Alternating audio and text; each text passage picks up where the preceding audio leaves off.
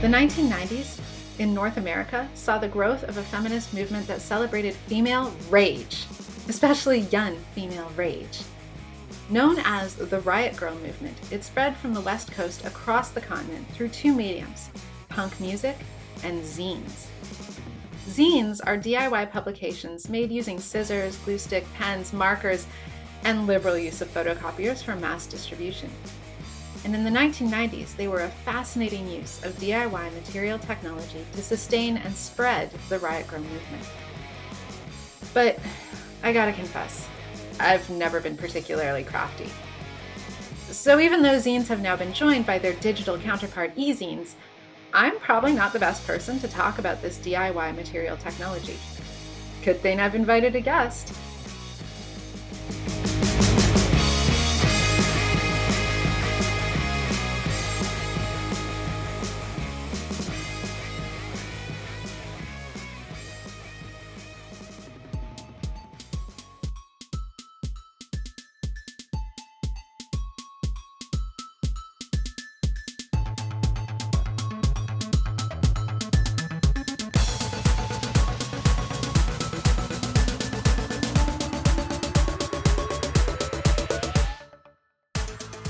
Hello, everybody, and welcome to Gender, Sex, and Tech, Continuing the Conversation.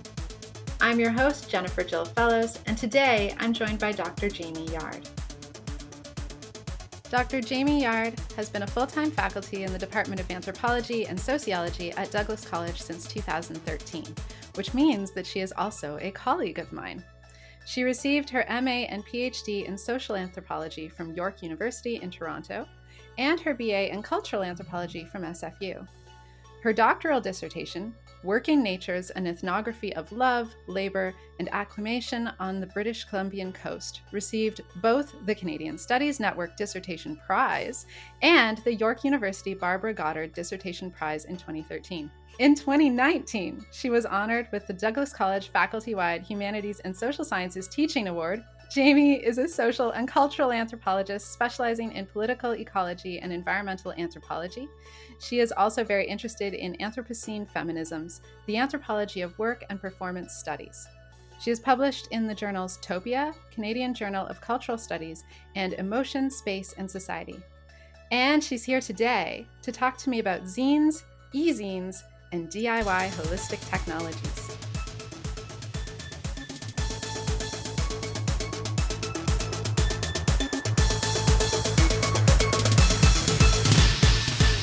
Hi, Jaime. Welcome to the show. Thank you for having me. This is very exciting. So before we begin, I just want to take a moment and acknowledge that though Jaime and I are meeting in digital space today, digital space fundamentally rests and relies on physical space. The servers and cables that connect us occupy physical space, and a lot of that physical space, at least in North America, exists on stolen land.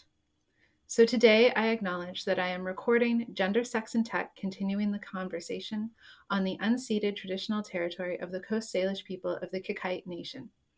And Dr. Jaime Yard has prepared her own land acknowledgement, which I'm going to play for you now. I'm joining this interview today from New Westminster, the traditional and unceded territory of the Kikite First Nation. To the best of my knowledge, the only registered First Nation in Canada without a land base. I grew up on the Coast Salish territories of the Tsleil-Waututh and Squamish, directly across the Burrard Inlet from the heart of Tsleil-Waututh territory. My childhood home is directly adjacent to the entrance of the absurdly named Parkland Refinery, the Canadian terminus of the Trans Mountain Pipeline. I'm very interested in talking to locals from this area about evictions from and the resettlement of this landscape.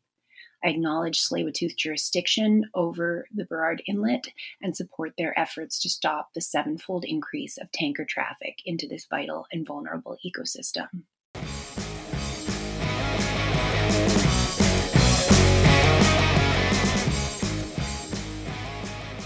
So Jaime, can you tell me a bit about your academic journey?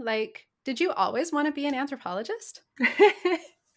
I think when I started post-secondary, I didn't really even know what an anthropologist was. So I took a pretty circuitous academic, journey to finding my passion. Yes, when I started in university, I was taking everything. I was in theater and English and geography, and I loved it all. And then I decided I wasn't ready for post-secondary yet. And so I ended up on a exchange working and living in Corner Brook, Newfoundland, if you can imagine that. Cool. And then in a little town called Mayday, Jamaica. And this was all a part of a Canada World Youth or Jeunesse Canada Monde exchange program, for those who have heard of that. And that experience really opened up a lot of questions for me, that when I returned to school after that, it was my anthropology class that seemed to actually have answers that made sense. And so I was hooked. And as sort of one of the anthropologists I admire the most in the world, Anna Singh, says, it's like you come to an anthropology class and it's everything. There's economics, there's politics, there's literature, there's religion, there's everything. So it suited my disposition, let's say. That's really cool. And yeah, I can see what you're saying, that like if you're going to look at particularly social cultural anthropology, you're doing just like a huge amount of stuff covered in the other social sciences. But then if you flip and do like primatology or physical anthropology, there's a lot of opportunity there. You're very specialized. Yeah. Yeah. So, I mean, the discipline of anthropology is very wide, yes. right? Like your scope of investigation is amazing.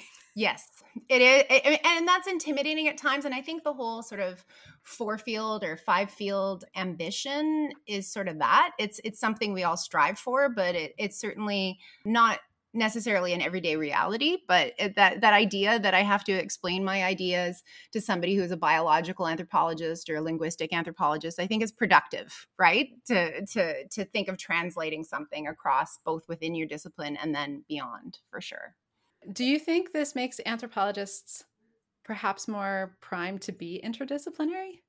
Well, I mean, I think, this would be totally anecdotal and based on the anthropologists that I know and love the best, but I do think there's something about people who have a lot of interests and who enjoy social inquiry, because of course, most of social cultural anthropology, you're spending a lot of time with people, learning about their lives, participating in everyday processes. So I think it suits folks that aren't necessarily that person who's going to be able to squirrel away in a corner of the library and work on one question for 6 years, that we want to be open to the contingencies and the surprises of what other people introduce to our questions. So yeah, I think it's a great discipline to try out if you maybe have trouble staying in your seat for too long.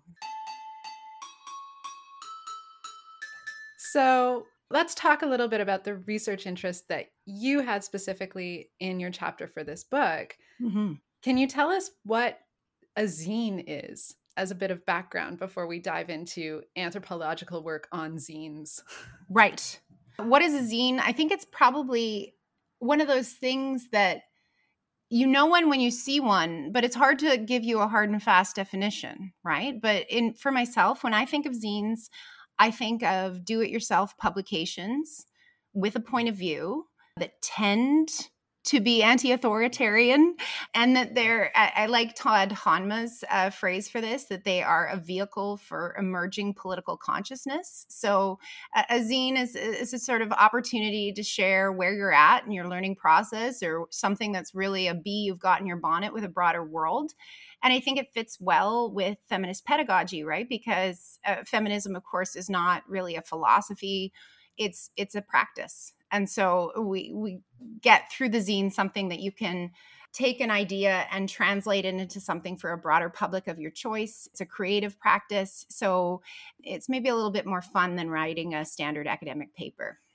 Right. We don't have a hard and fast definition, but what we definitely have is some perhaps very pervasive characteristics of zines, if that's perhaps fair.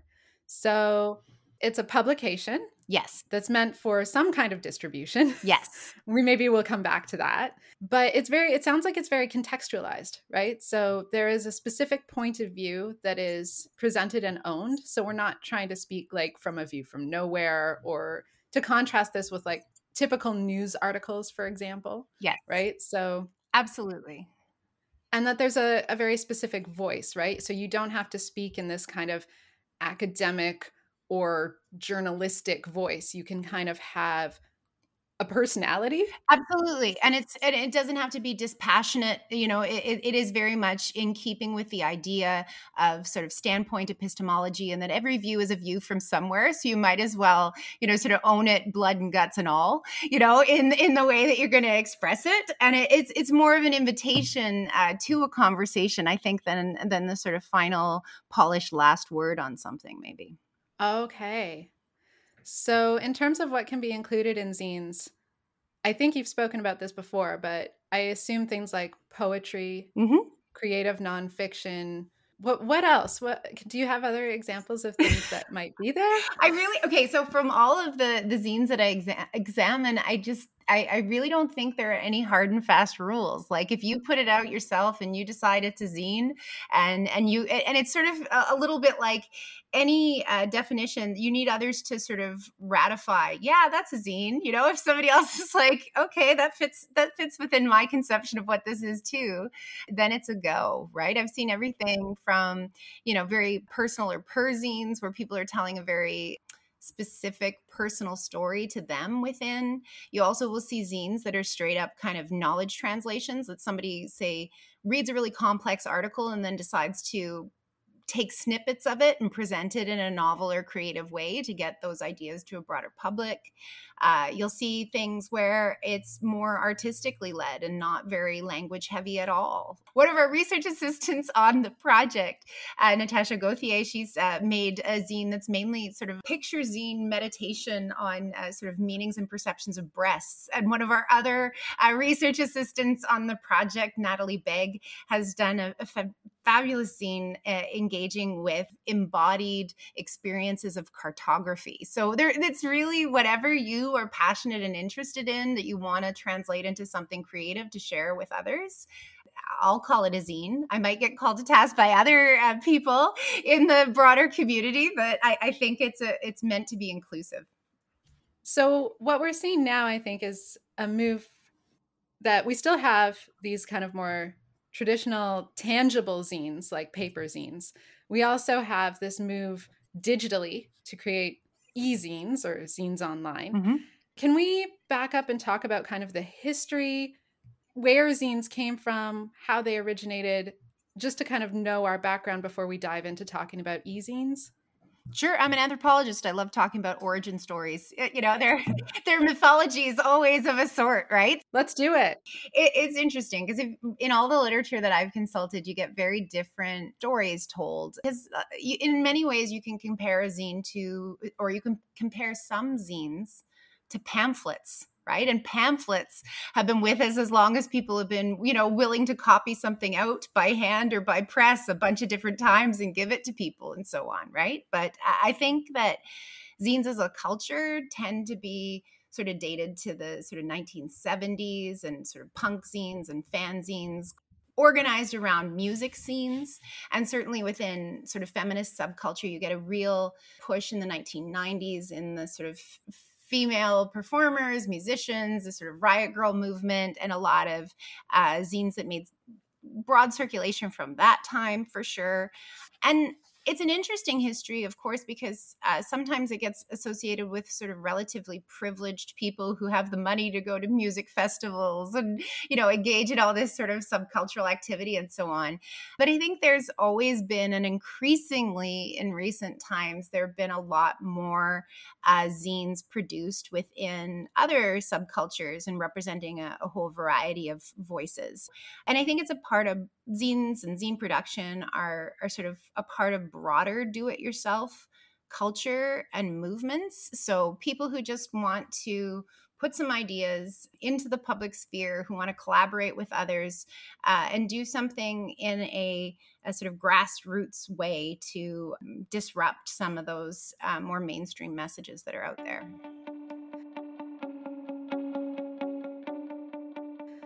So we've kind of got not a definition exactly, but a working understanding, which I think is probably what we want. It sounds like we don't really want strict borders and strict definitions, that would actually work against kind of the ethos of zinester practice. Yeah, there's no prescriptive template for a zine, for sure.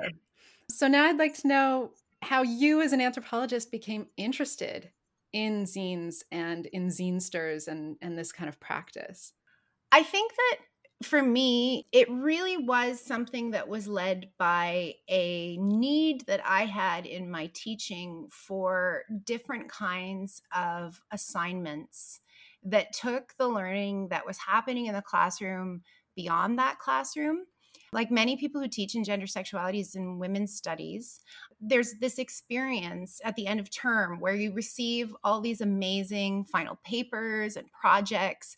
And to me, there's always this sort of sadness that all this effort has been put into something that maybe I'm the only person that sees. Yeah. And that what I get to do with it is tragic. I get to assign it a grade. And then that's it. That's it, and then we're done. That just wasn't satisfactory to me, and especially not in sort of intro gender sexualities and women's studies classes where we're looking at a range of contemporary political issues, and then I'm supposed to grade people on it at the end of the day. It just didn't make sense. So it was really that sort of, I need to do something different.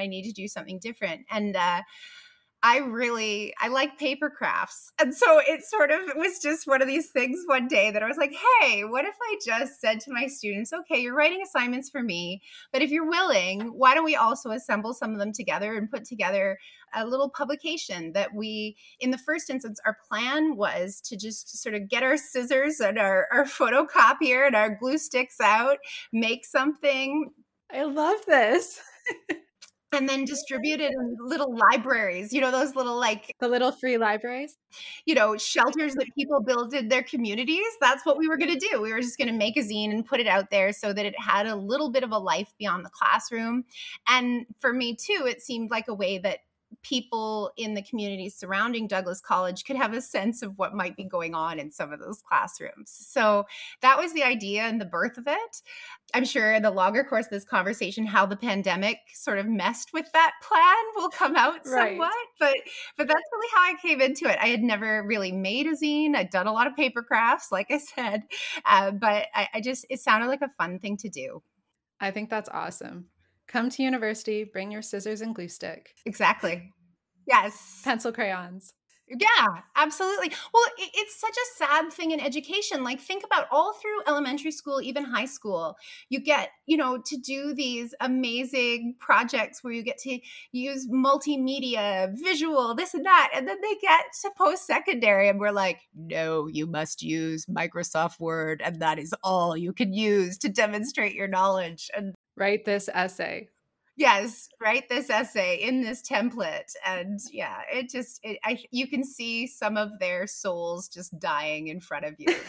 That's just not something that they're into, even if they're into all of the ideas you're presenting in class. So more options were necessary. Okay. So you already kind of raised what is maybe becoming the elephant in my podcast room, the pandemic. Oh boy. And from what I know from other conversations with you and from the article that you wrote, there was a shift in this plan from doing zines to fairly abruptly shifting to ezines. Mm-hmm.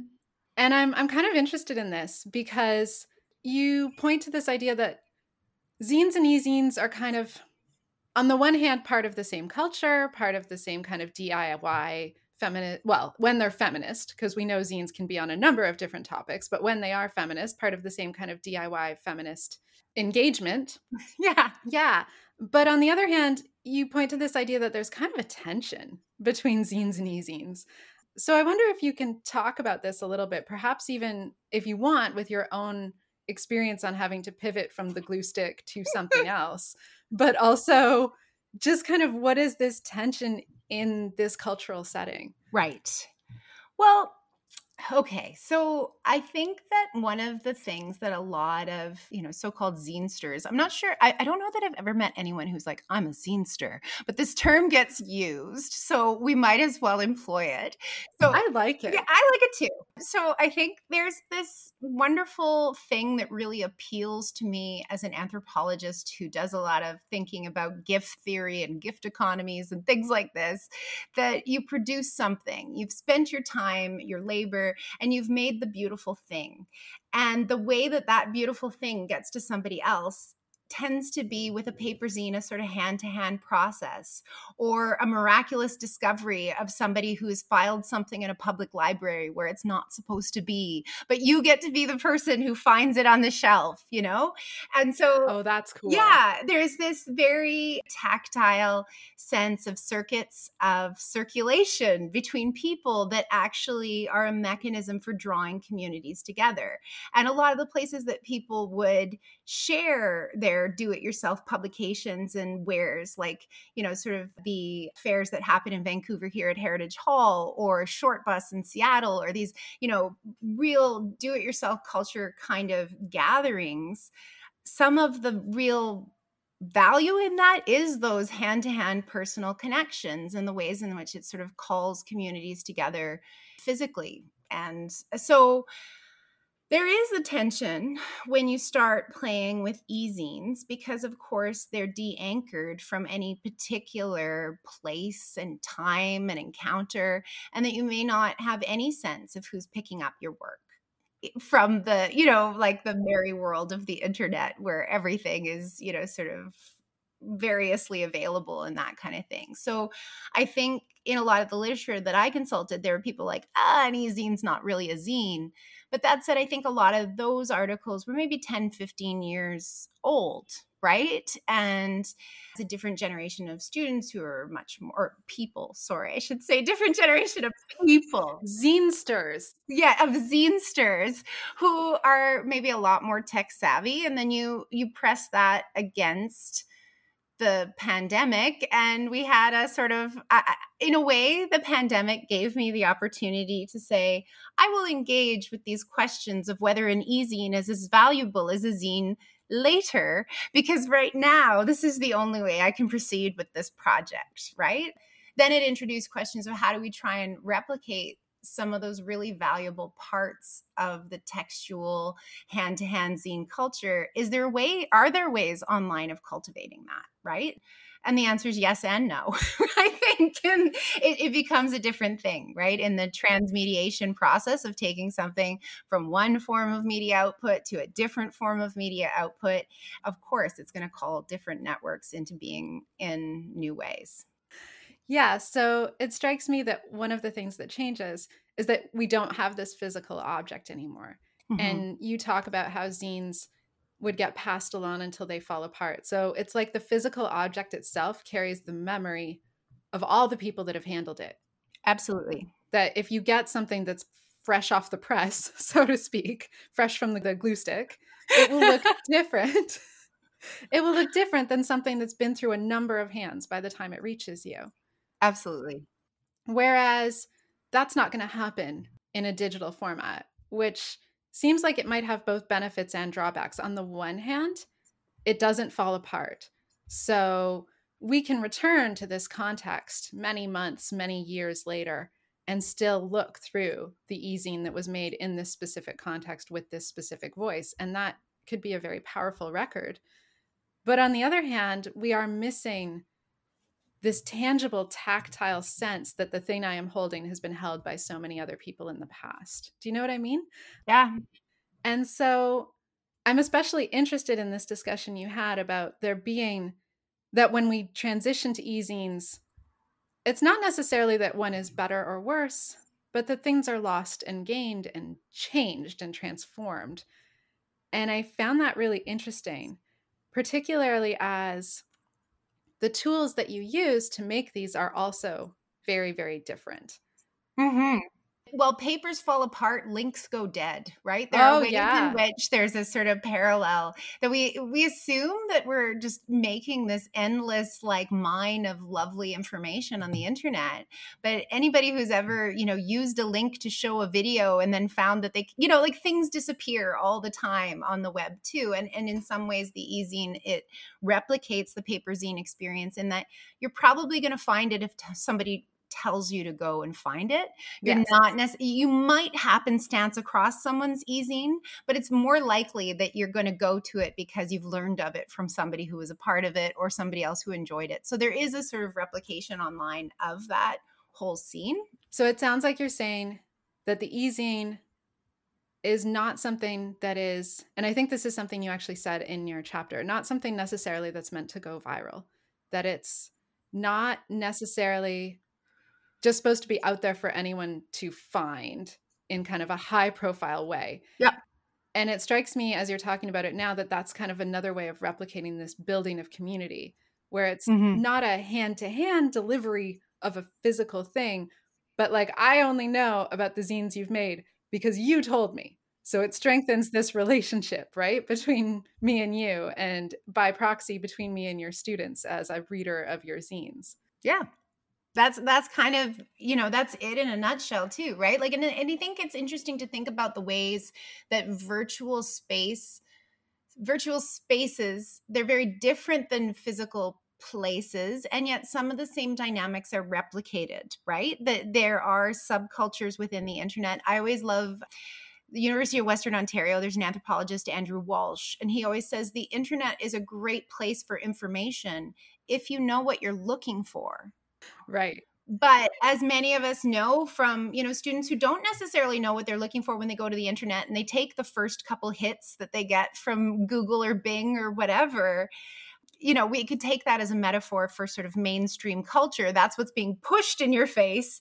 And then but if you have better keywords, if you dig a couple pages deep, you're probably getting better information and information that's more reflective of what you were looking for, right? So I think there's a lot to be said of subcultures of the internet. Yeah.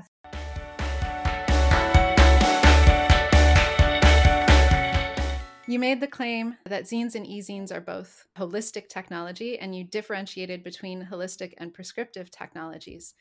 Can you talk a little bit about this difference and about how we can think of zines and ezines as holistic tech? When I first was thinking about writing the piece for the Sex and Tech volume, the first person I thought, I really need to reread Ursula Franklin, right? I hadn't read The Question Concerning Technology since my undergrad, when it had first been introduced to me by my professor at SFU, Melanie Kahn, who is an amazing woman who works in Vancouver assisting cooperatives in developing and, assessing themselves and so on. And this came up as a concept in her class, this, what is an appropriate technology? Like, we think about technology tends to be framed in this dialogue of progress, right? What's the latest, greatest, newest, bestest thing, right? But then, the whole markets of technology, there's all this planned obsolescence built into it.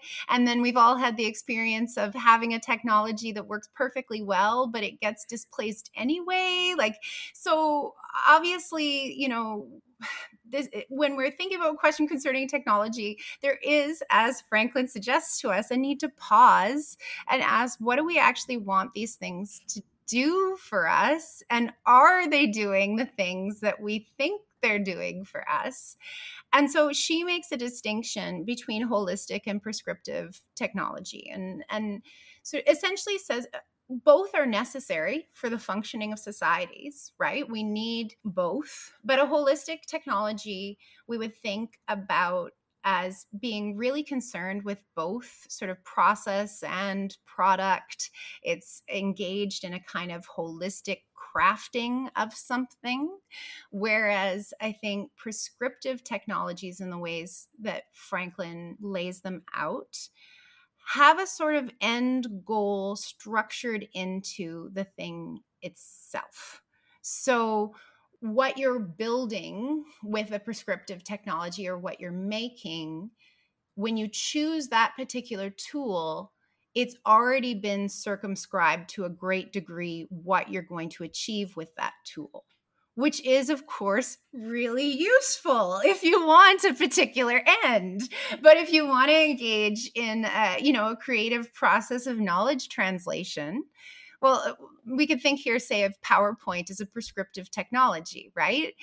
It's a tool I use every day in my classes. It's wonderful for making splashy visuals with a few points on a slide, but it has limits in the parameters of what I can produce with it, right? So it has a particular end goal in mind, which I feel that my glue sticks and scissors and paper have a little bit more creative room to play with, if that helps to illustrate the difference. I could say, like I use in the article, I talk a lot about teaching because in many ways that's that's how I spend my majority of my time these days. I think there's an analogy to be made here too between, the classroom as an empty space, as a holistic technology, where within the space of those four walls, with those desks, with those seats, you could be building knowledge of biology or philosophy or anthropology or whatever within that space. There's give and take, there's interaction,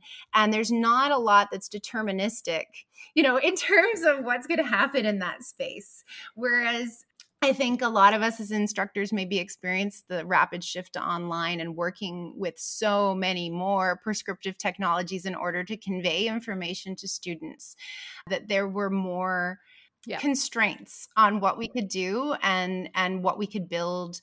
And the sort of tendency with these prescriptive technologies for online learning, there was a lot more just straight up sort of knowledge transfer banking model kind of stuff going on, where we make deposits into the students' heads, than this sense of a creative and transformative space in which unpredictable things might occur. Like the unpredictable things happening in the Zoom classroom tend to be that someone's mic's on mute, or that this and that, it's not the same kinds of interruptions to the flow of what you thought you were going to do that day that you get in a really dynamic, active, physical classroom space. That's really helpful.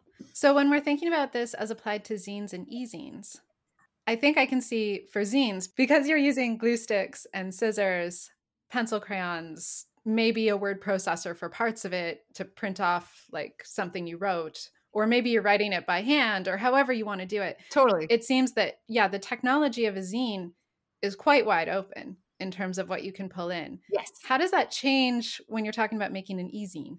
Or does it? Oh boy. It depends on how you decide to do it, but you are forced with an ezine into paywalls or corporately controlled technologies, right? So there are a lot of free publishing softwares out there on the internet, Canva and others, that will allow you to do things to a point, right, and then you hit a paywall. So we were really lucky in the production of our ezines that the college has, sort of Adobe Creative Cloud that I've had access to as a faculty member. So I used Adobe Illustrator for those ezines.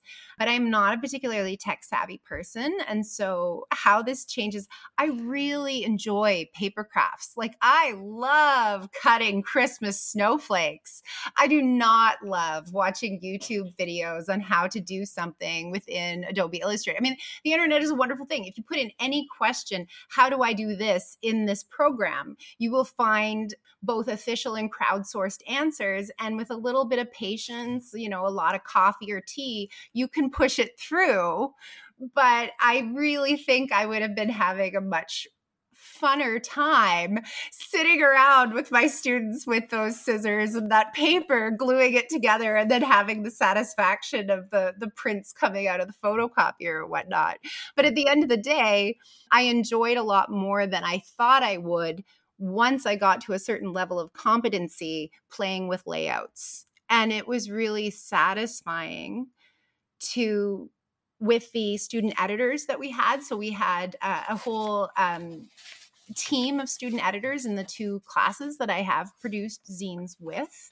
And it was so satisfying to work with them on the layout and then to send contributions to our zines back to the people who wrote them, who saw them looking like they were some sort of semi-professional magazine layout, right? And I think that the students really enjoyed that experience. So steep learning curve on the software, introduces some constraints, different positive things at the end of the day.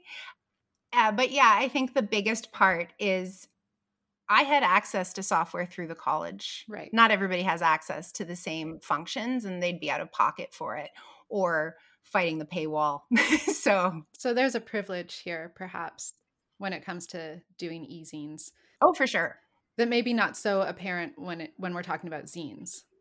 Absolutely. I mean, part of the fun stuff when you get into looking, like people will tell the stories of how they made their paper zines, and a lot of them are like, they have a friend back in the day who worked at Kinko's who was willing to like spot them 30 copies or something like that. Like there's really something kind of fun and sneaky about the production of some of those that you just can't do with an ezine. You need someone with the software license. It's a different thing.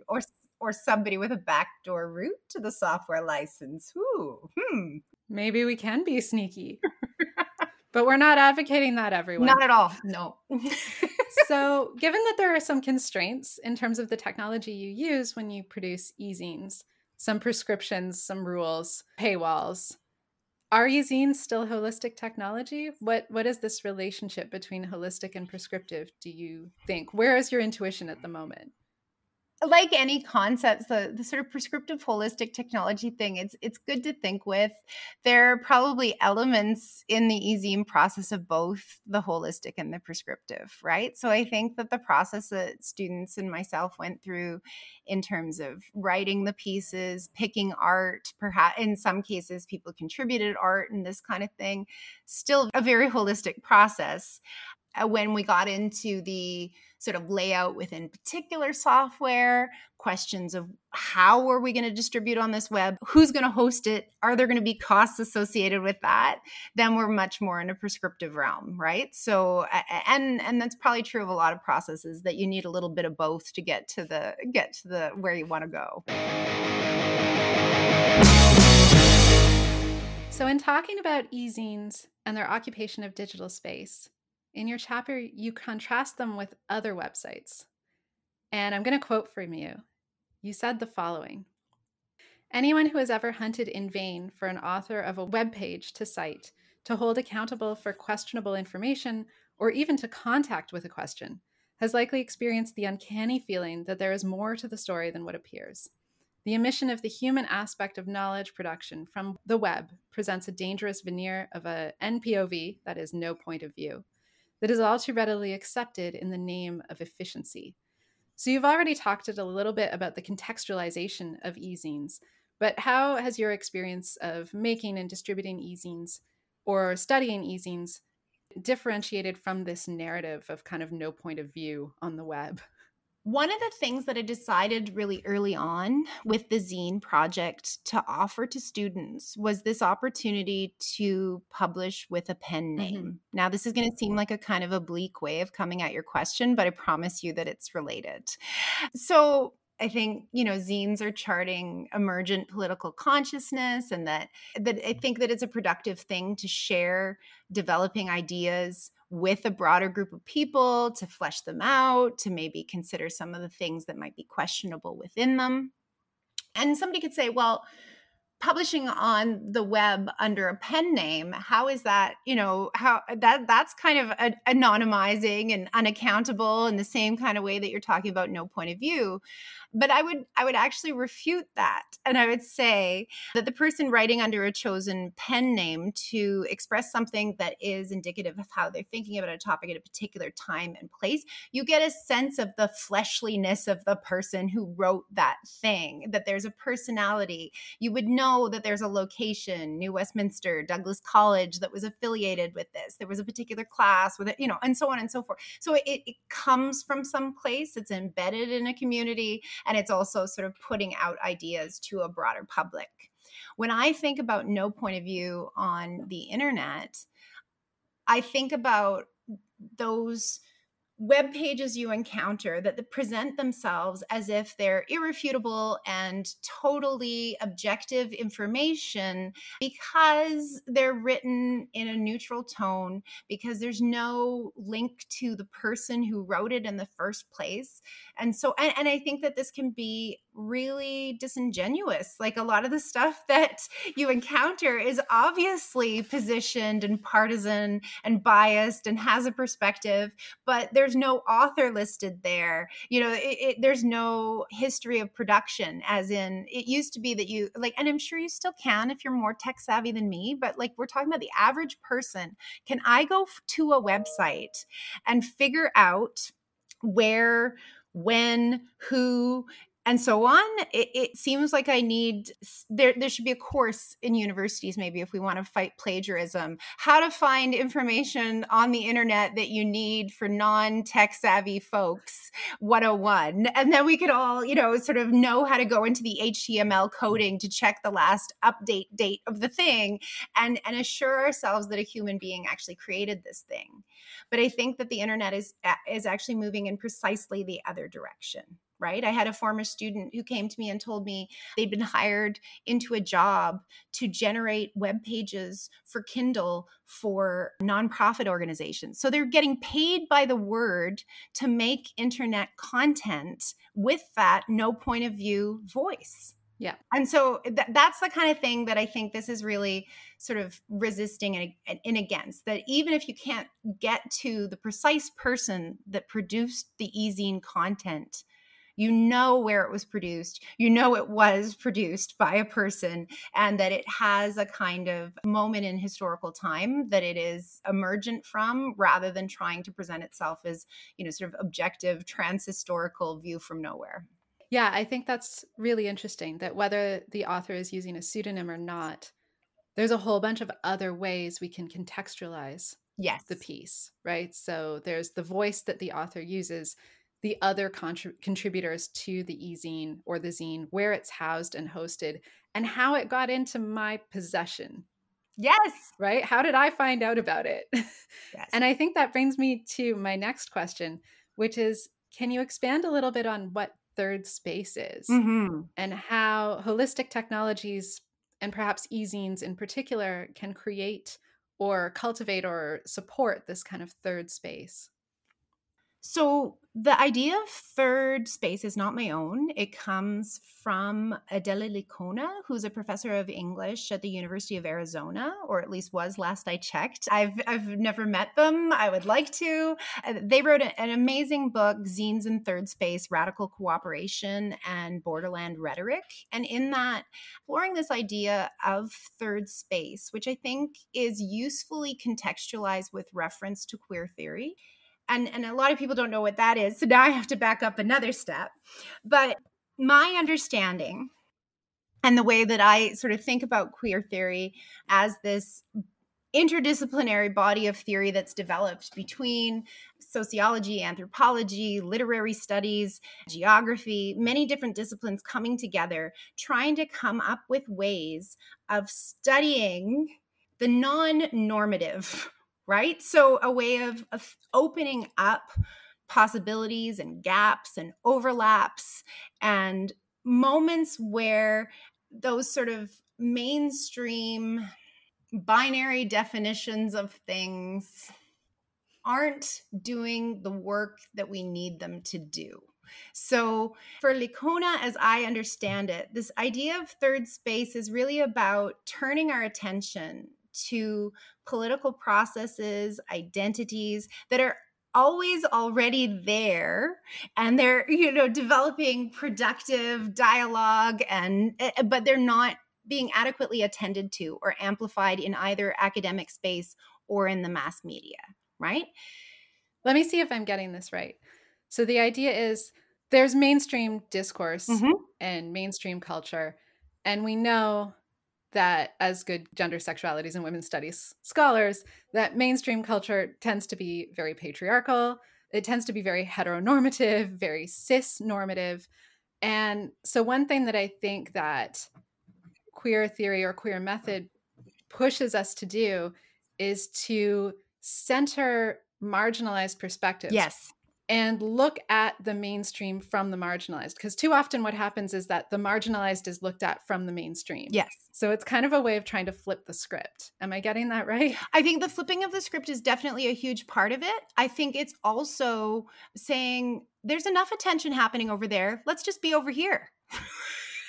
You know, Right. it's so, because the sort of thing that we get stuck in so much of the time is that in trying to, many of our efforts to be inclusive sort of have a default or a residual normativity to them.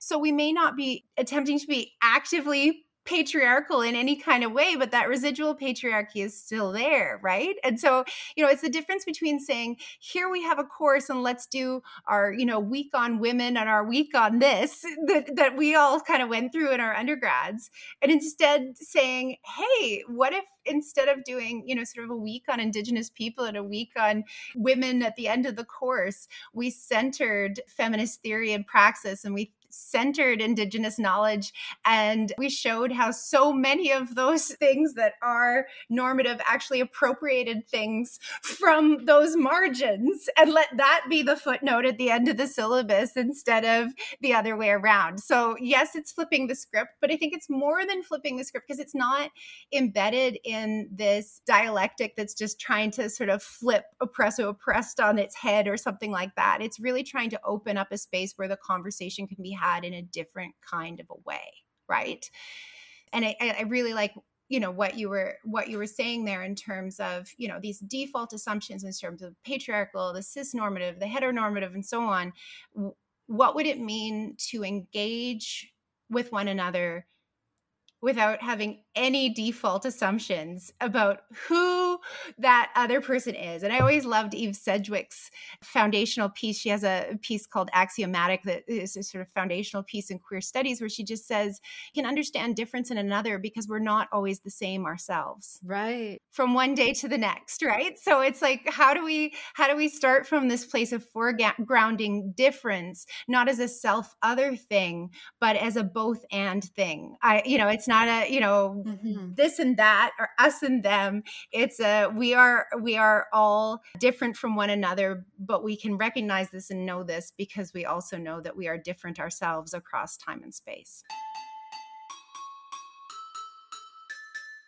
Let's try and bring that back to the discussion of zines and ezines then. How does this holistic DIY technology, or mostly holistic depending on our digital tools, and the creation of third space, how does that work together? And how does that support kind of community building? Whew, that's a chewy question, and I like it. A lot of the time, I think that the kinds of reflections, experiences, and so on that many of my students most want to read have not been published necessarily by academic publishers. And if they have, they haven't been published in a form that is readily accessible to the first-year student, especially not the first-year student who may have English as their third or fourth language, which is a normal experience for our student population at Douglas College. So I try really hard when I'm in a classroom to give material that I think is going to speak to the students or that they can relate to. And as I mentioned earlier, I would get all of these amazing assignments in and be the privileged audience that got to read these very particular assignments. But that was the end of it. And I wanted something different than that. Well, when you notice over multiple semesters that you have people who are not in that mainstream, not in that normative mainstream that we're talking about, that come up with not the same, but similar engagements with those offerings you're putting before them as an instructor and so on, you think, wow, well, if we can get those assignments outside of the classroom into a broader discussion, right? If we can get, that one student who's had that really key insight, get it in a zine, somebody else picks it up, reads it, and gets a new impression, hopefully, of what we might be doing in a feminist classroom. When before they didn't think that it was going to speak to them. They might have thought before it was going to be just a sort of strictly white liberal feminist space. But then they see the zine, they're, oh, okay, that's not what's happening in that space. Maybe that's a space for me. or maybe previously they've experienced some trans exclusion within feminist spaces on a college campus or a university campus, but they see in the zine, oh, wow, people who are a part of my community are there and so on. So I think it can be an invitation to a broader conversation, and it can be accessible translations and processing of academic works. It also sounds like maybe we can remove some of the gatekeeping that happens in academic publishing and academic discourse, which is often also laden with biases and prejudices and reinforcing oppressions that exist in wider society. Yeah. And I mean, you want to be wary of anybody who thinks their primary goal as an educator is to be a gatekeeper. I definitely want my doctor to have passed exams to know the difference between my heart and my spleen. But I don't think necessarily in an anthropology or sociology or philosophy classroom that the test is the best tool to say that learning has taken place in this space and so on. I guess the thing that this has me thinking about, that sort of third space discussion, theorizing, and so on, it really is a sort of engagement without guarantees, right? Without guarantees discussion that we get a lot in post-colonial theory and cultural studies theory that says we know we're on a good path because as a holistic technology, the zine seems to be really enlivening something about us, within us, about creative process or whatever. And so we just got to keep putting one foot in front of the other and we'll see what comes. Because, all the studies of social capital and so on, they say you can't prescriptively build it. And this is going to your piece about community building.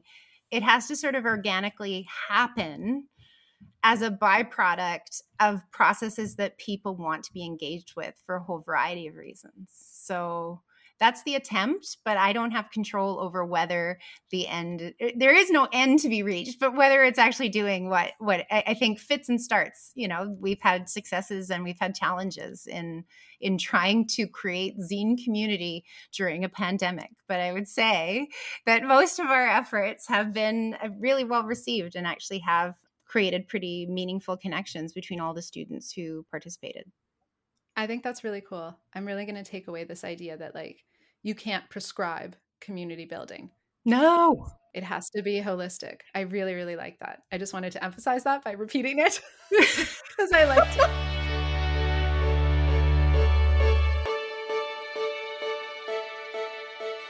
So we've been talking about third space and community building, and we've brought in queer theory. And so it feels like we can move to kind of talking about another feminist theory or feminist tool that might be quite helpful when thinking about zines and ezines. So what does intersectionality mean to you, Jaime? I think it means that there's no us and them.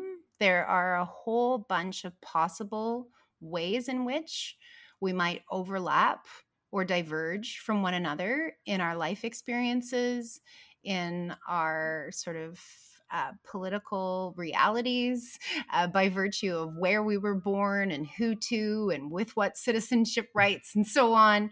So I think while intersectionality, of course, comes out of legal theorizing and this, sort of push to get the compound impacts of multiple oppressions recognized in legal systems that aren't particularly well set up to do that, I think in praxis, in the sort of feminist classroom or in trying to live a feminist life, it means making space, third or otherwise, for the fact that the person and people that you're interacting with in any given moment are much, much more complex than you could ever know from just a surface impression of who that person is. And to be mindful of that when engaging in any kind of academic or activist efforts. And I also I think intersectionality does a really good job of foregrounding, as feminist theory does, experience as a valid source of knowledge. That emphasis on experience may come up in the next question I'm going to ask you. If we use the theory of intersectionality, what do you think we can see about zines and ezines? I think we can see particular moments of encounter between a person in the process of becoming and ideas and communities that they come into contact with. And again, I keep coming back to Todd Hanma and this idea of this sort of nascent political development being documented.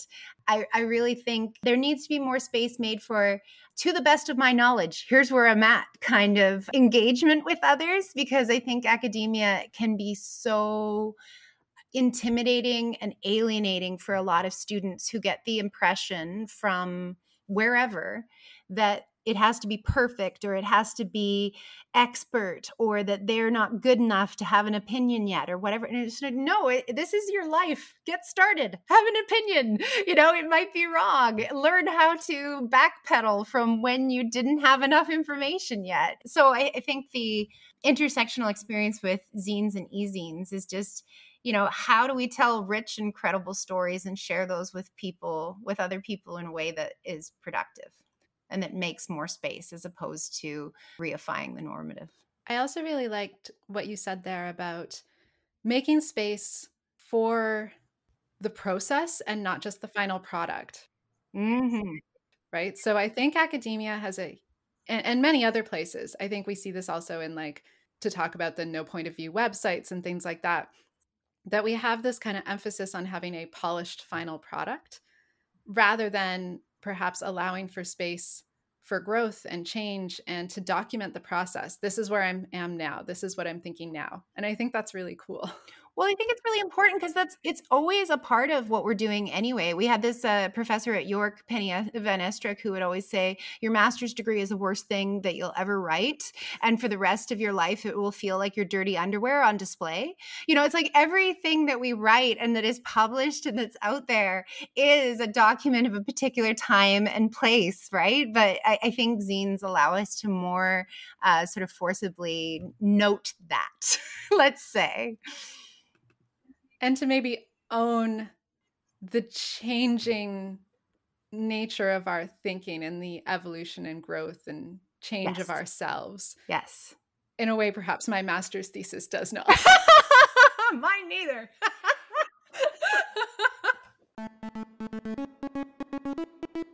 Okay.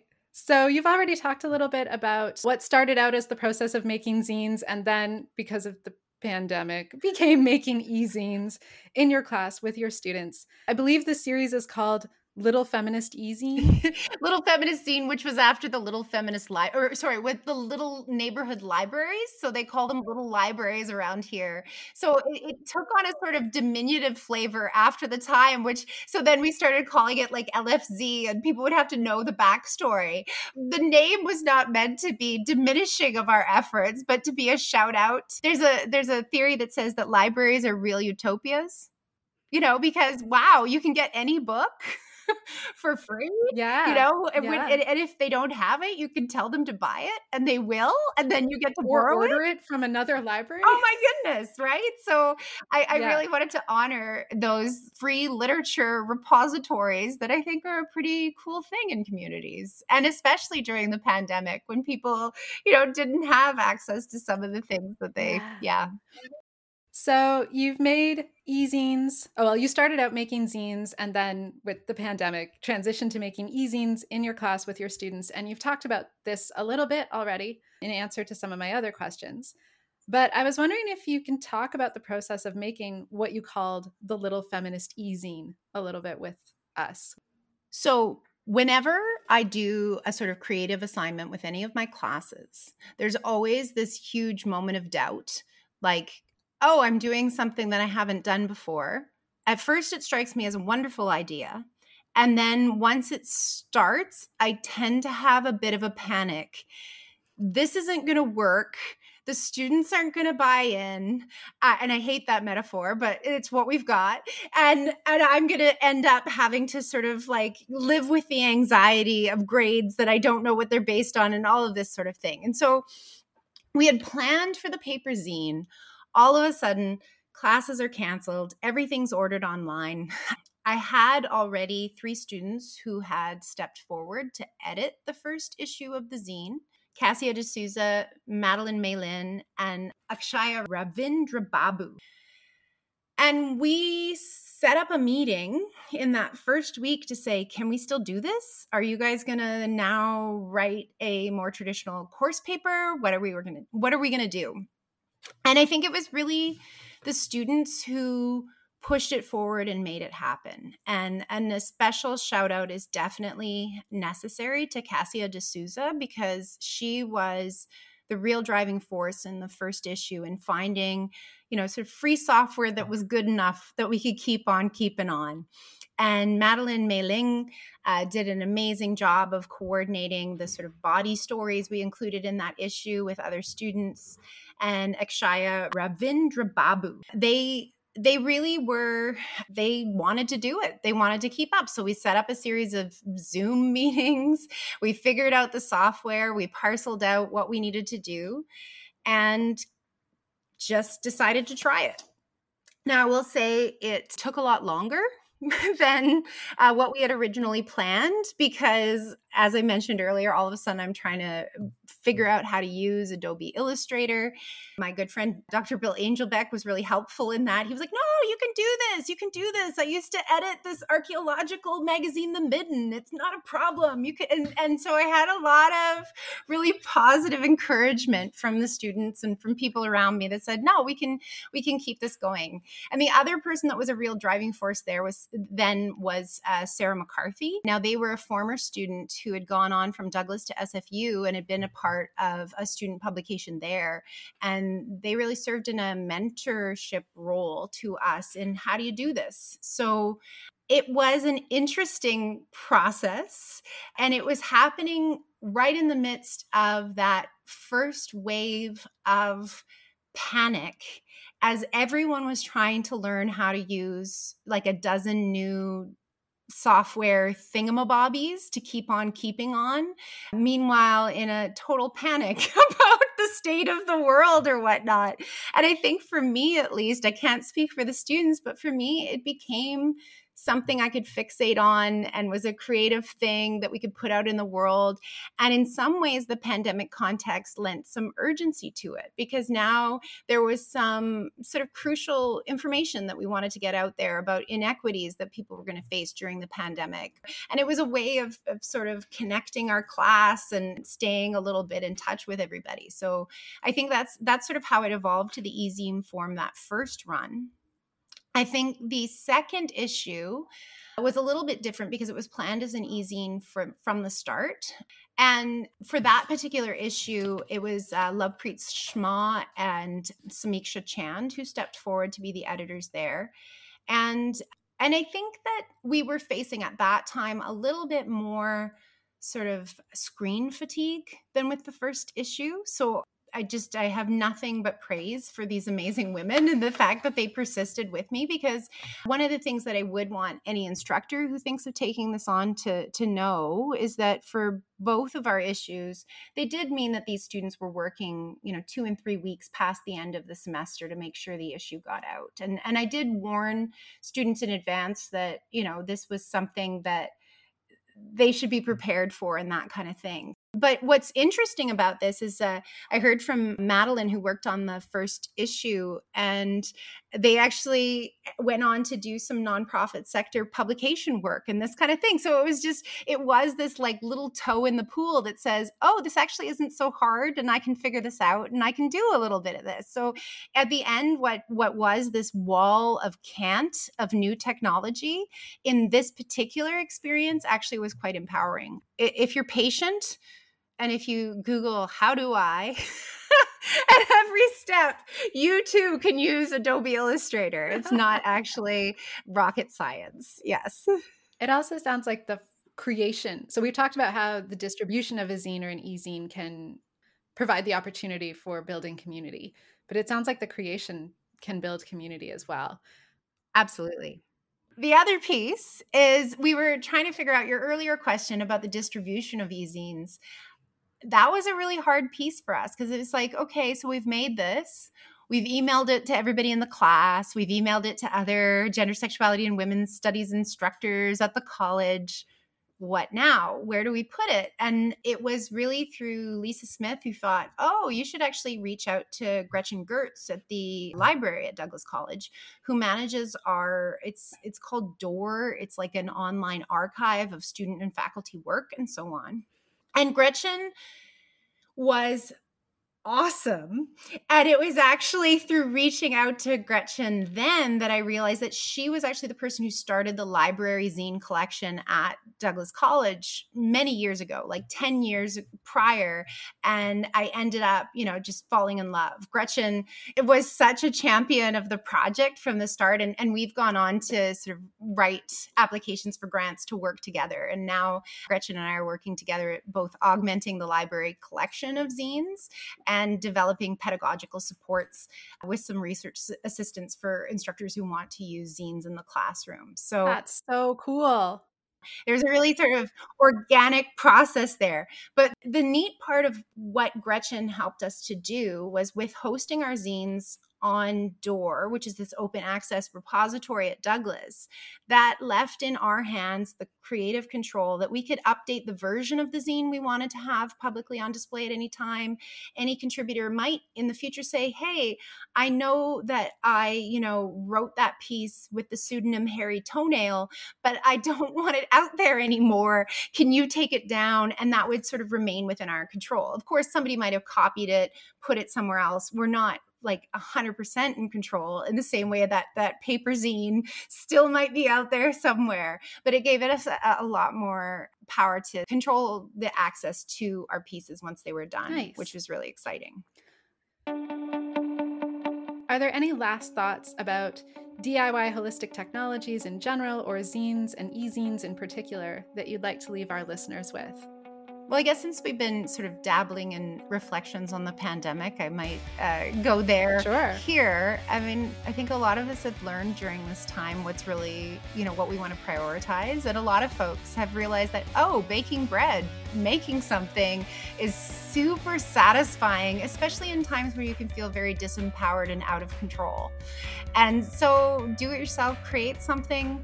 It doesn't have to be perfect. Just play. I think that we're so serious all the time, Jill. So over serious all the time. And what the world really needs is a lot more play. I love that.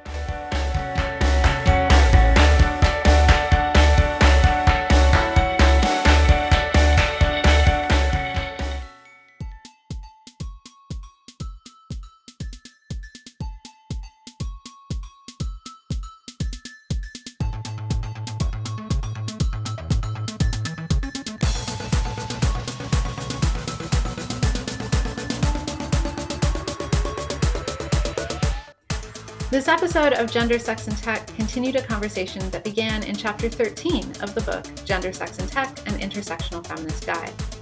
The chapter is titled Zines and ezines as Holistic Technologies, DIY Feminism in the Transnational Classroom, and it was written by Dr. Jaime Yard. I want to thank Jaime for joining me today for this fun and interesting conversation. And thank you, listener, for joining me for another episode of Gender, Sex, and Tech, continuing the conversation. If you want to continue this conversation further, please do reach out on Twitter at @tech_gender. Or you might consider creating your own essay or podcast or video or other media format to continue the conversation in your own voice. Music for this episode was provided by Epidemic Sound. This episode is created by me, Jennifer Jill Fellows, with support from Douglas College in New Westminster, BC, and support from the Mark Sanders Foundation for Public Philosophy. And lastly today, I'd like to end with a small message from one of Dr. Yard's students regarding the Little Feminist Zine project. So stay tuned to learn more about the Little Feminist Zine from Natalie Begg.